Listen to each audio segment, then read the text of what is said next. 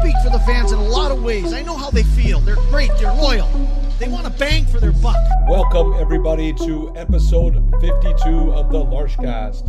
On this episode, we're joined by Jennifer Chefero, a certified hockey coach based out of Scarborough, Ontario. Continue listening as Jennifer bravely opens up about some of her lived experience while coaching hockey. Hold up. Hold up. Hold up. Hope you're ready for the next episode. Hey. All right, everybody. Welcome back to the Larshcast. This is a special episode for today, episode 52. We're joined by a very special guest. Her name is Jennifer Chefero. How are you doing, Jennifer? All the way in Toronto? I'm doing well. Thank you. Yourself? Not too bad. Good to have you. My name is Tej Dhaliwal, as you know, here with our producer, Gulu Nanda, regular Larshcaster, Nav Desange, and a new and regular contributor. This is the third episode on the Larshcast today, Ryan Catterwall. How you doing, Ryan? Glad to be here, man. Great day. Yeah, we had to bring you back after that last your levy debate. You did really well, so happy to have you back again. Hopefully I can come correct. Yes. So the theme of today's episode, and it's a bit of a twofold episode. The first part is we want to talk about Jennifer Chefero's story, and it's a very powerful story. She's dealt with some sexual abuse, and in the hockey culture that exists today, that any form of abuse is not welcome. And her story is a powerful one that we should learn from and recognize exists in the current slate of hockey around the world. And so, Jennifer, with that being said, I want to open the floor to you. Give us your background, tell us your story, and we'll go from there. Okay, so my name. I've been working in hockey for 20 years this year, actually. I started when I was 18. I got certified as a coach, and then I got my training certificate up to level 3 out of 5 levels. And I started coaching. My first job was just fresh out of my training with the Markham Waxers. It's a midget team. And from that team, I moved on to training with the Junior Canadians, another team here in Toronto. And I was still in high school at the time with both those teams. From there, I actually took some time off. I worked in a few camps and hockey schools too. And then I took a little bit of time off from hockey to go into film. I went to the Toronto Film School for acting. And yeah, that's about it. And then so from that background in hockey, take us through your first, encounter with abuse, and also in your recent blog post, you wrote a more detailed encounter where you were offered a role, a position, a promotion really on the basis that you did something, and that abuse that we want to talk about. So tell us that story. I don't want to say the details. I want you to be able to tell us. And okay. Well, I focus. Most of the stuff I had to deal with was earlier in my career. The first time I experienced hazing was at a hockey school here in Toronto. I had the owner of the camp also trained or was an agent, or I can't remember the details, but he had a bunch of NHL players and up and coming NHL players that were drafted that would be playing the following season.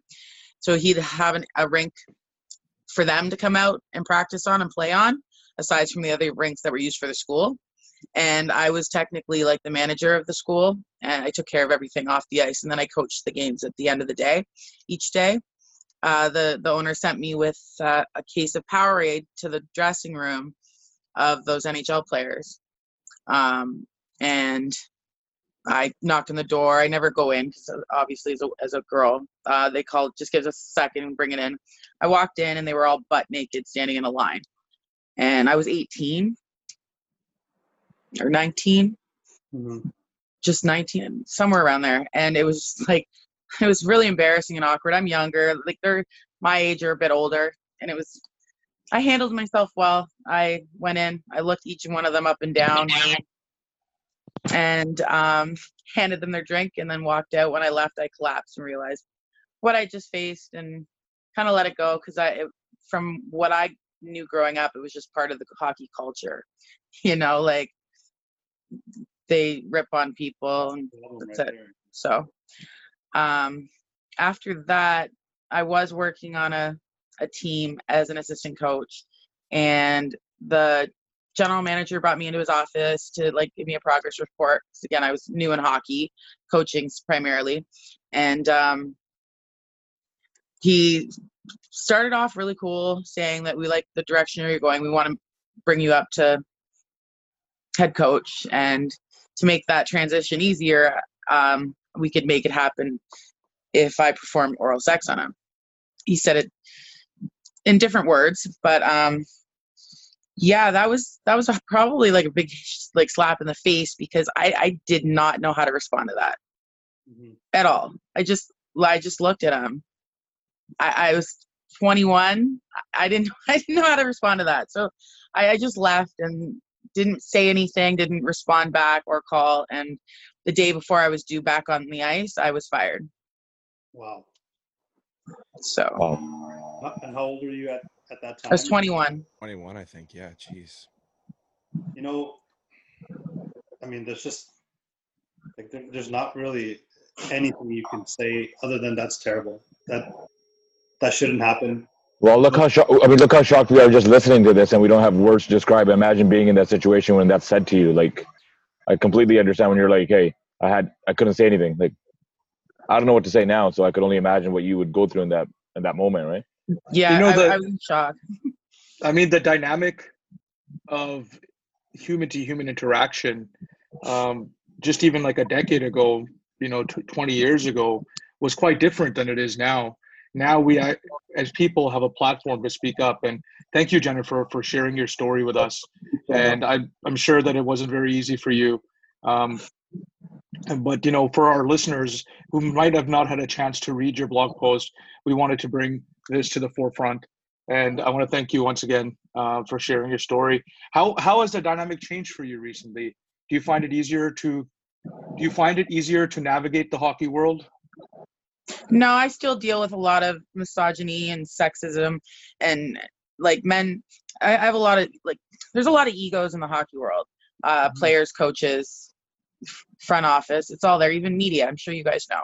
And kind of trying to fit in to the club, and it hasn't been easy, especially when I get better results or better results from the players if I, being the assistant coach, moved up to the head coach in one situation, or just the parents coming to speak to me rather than, and the jealousy kind of forms, and it kind of kills the chemistry between me and the rest of the coaches. So it's I can't do what I meant to do without worrying about stepping on people's toes. So Jennifer, can I ask? Sorry, I'm just curious. Do you feel like the culture has changed enough that you felt comfortable telling your story now, or was it more of a enough is enough sort of a situation? No, I mean, I think it was more because hockey culture is being attacked, and I love hockey culture. Not all of it, but there's bad in everything, in every walk of life, in every culture. There's bad. So if we can't focus on the bad, if we focus on the bad, we get sucked into it. So for me, I tend to not focus on that, but I've seen everybody attacking the players and the hazing and the sexual abuse between players and or racism, whatever. And I'm well, there's another side that nobody's talking about. So I decided to talk about it. Well, Jeff, I want to ask you, did you reach out to anybody at the time? Or No, I didn't even tell my mom most times, actually, or my parents. My dad played hockey. I was kind of embarrassed. I didn't want to hear, well, if you're having problems, maybe this isn't for you. You know how parents are protective. Yeah. So I just kept it to myself, really. Told some friends, wrote it in my journal, and, went on with my life. You've been sitting on this for quite some time. Obviously, you wrote it in your private journal, I think you said, but now in a public blog and, with the culture on blast, so to speak, how did you deal with internalizing this much pain and the emotions that went with having this in the background and knowing that you've grown up dealing with this, and then, you know, knowing that there's tons of women out there that are probably still dealing with it, and, you know, all the daughters and sisters out there, you know, even mothers. I mean, how did that internalization process, you know, go for you? And did you at all think about speaking out before? Oh, I've been writing a book for years, and it's Okay. It's got all the stories. There's a lot missing. It goes up to a really high level, high profile even, but I'm not ready to go that deep. But I do plan on publishing like my hockey story once I achieve my dream. So it's not all bad, of course. But it was like, I don't know, like, wasn't even like enough's enough. It was just literally like, here's an opportunity. People are listening. People are talking. Maybe I can inform them on a different, like I said, a different area that people, and I'm sure there's other women that have dealt with this. Mm-hmm. I'm sure there's women that have had great experiences, but you know, I thought it was fair to make people be aware about everything and not just one side of. What would you say to women that may still be going with this, women that may still be dealing with this and, you know, going through this, and even though hockey culture is, so to speak, on blast, it's not going to change overnight, and different areas around the world, maybe not as, you know, populated, you know, cities that aren't as populated, and different places, that there's still going to be some predatorial, you know, behaviors. So what would you say to women and in those situations that may not be able to? Probably to talk to people, talk about it. Like, find someone within the organization that you can trust, maybe another female, and go from there. But most importantly, don't let it affect like the direction of where you want to go. So for me, like my dream's still alive and well. And I all of these things should have been like, no, Jen, this isn't for you. Stop. Like the universe is against you. It's not like there's too much resistance here. But all of that just made me want it more. Because it's like, you guys are going to say, well, you can't do this. We're going to mess around with you. We're going to play with your mind and make you feel unworthy. But no, I'm going to show you all that here I am, and I'm probably going to have more success than you. And these are to the ones in the past that I dealt with. Right. So do you think, I want to make sure I word this the right way. What are some things that you drew on going through all of this that help you maintain your love of the game? And do you still love it as much as you did when you started, or has it been tarnished somewhat? It's been tarnished more so in the last 5 years than the last 20, but that's, like I said, a different story. What kept me going is the desire. Like when I decide on something, when I want something, it doesn't go away. You know what I mean? It's like when you're a kid and you want that Big Wheels toy, and it's like for 7 months of the year up until Christmas, you're expecting this toy. You know what I mean? It doesn't change. You want that. It's happening. So the same thing with me. It's just, I was, 11 years old. I got a diary for my birthday because I'm a big writer like that. And I wrote kind of like a bucket list before bucket list was a thing. And I said, I want my name on the Stanley Cup as coach. So here I am. You showed a lot of perseverance, Jennifer. Yeah. A lot of grit. Absolutely. Very, very brave too. I mean, I just want to, I want to say ask a few more questions, say a few more things on this. But you mentioned you still have dreams. Can I ask you what they are? And well, I want to coach in the NHL. You want to coach? I want to win a cup. I want my name on the cup. I want to have my own hockey school. I want to work with athletes, primarily hockey players, but I could I've been in an abundance of sports myself. So the spectrum's big, but I want to deal with like the mental aspect of sports and, I just want to motivate people to, like children, to stay in hockey and pursue it. Like, I just love it so much. I think everybody should be doing it, watching it. You know what I mean? So I'm just an advocate. I just want to keep pushing towards that. So as men, okay, we grew up especially as a South Asian male, I'm speaking just on my behalf here. Ryan's not South Asian, obviously, but as a South Asian male, I grew up in, an environment where there's still a strong sense of patriarchy. Thankfully, the culture that we were raised here in Vancouver in Canada, it sort of allowed us to critically analyze, the things we're taught from a young age. So for a person like me now, I'm going to go out and have children, and those are the kids that are going to grow up in hockey culture. What values can I teach them to ensure that a person such as yourself, who is trying to, impart your knowledge on them, that they, first of all, value you as a woman in hockey, and second of all, they know that any type of conduct which is disrespectful is wrong, So what would you like us to impart on them? I mean, just teach them to be kind to one another, to everyone, not to judge and not to be afraid to speak their minds and to be themselves. And if there is a problem, talk about it. But the biggest thing is be kind. The only thing you can do, that's the only thing we can do for our children in any situation, is teach them kindness and acceptance to like all different races. And, like my parents, for example, my stepdad, I used to run track. Here's a short example. And I was always winning my races. And then one year I got smoked by this new girl that came to the school, like the systems where we raced. And she was a black girl. I went home bawling my eyes out. I'm like, I lost. My dad so carefully said, well, it's not your fault. Black people have an extra bone in their foot. It makes them run faster. You know what I mean? So it wasn't true. I was young, right? He was trying to make me feel better without making me develop a hate for someone that was new to me. Do you understand what I'm saying? So just showing acceptance to others and kindness is what you got to do.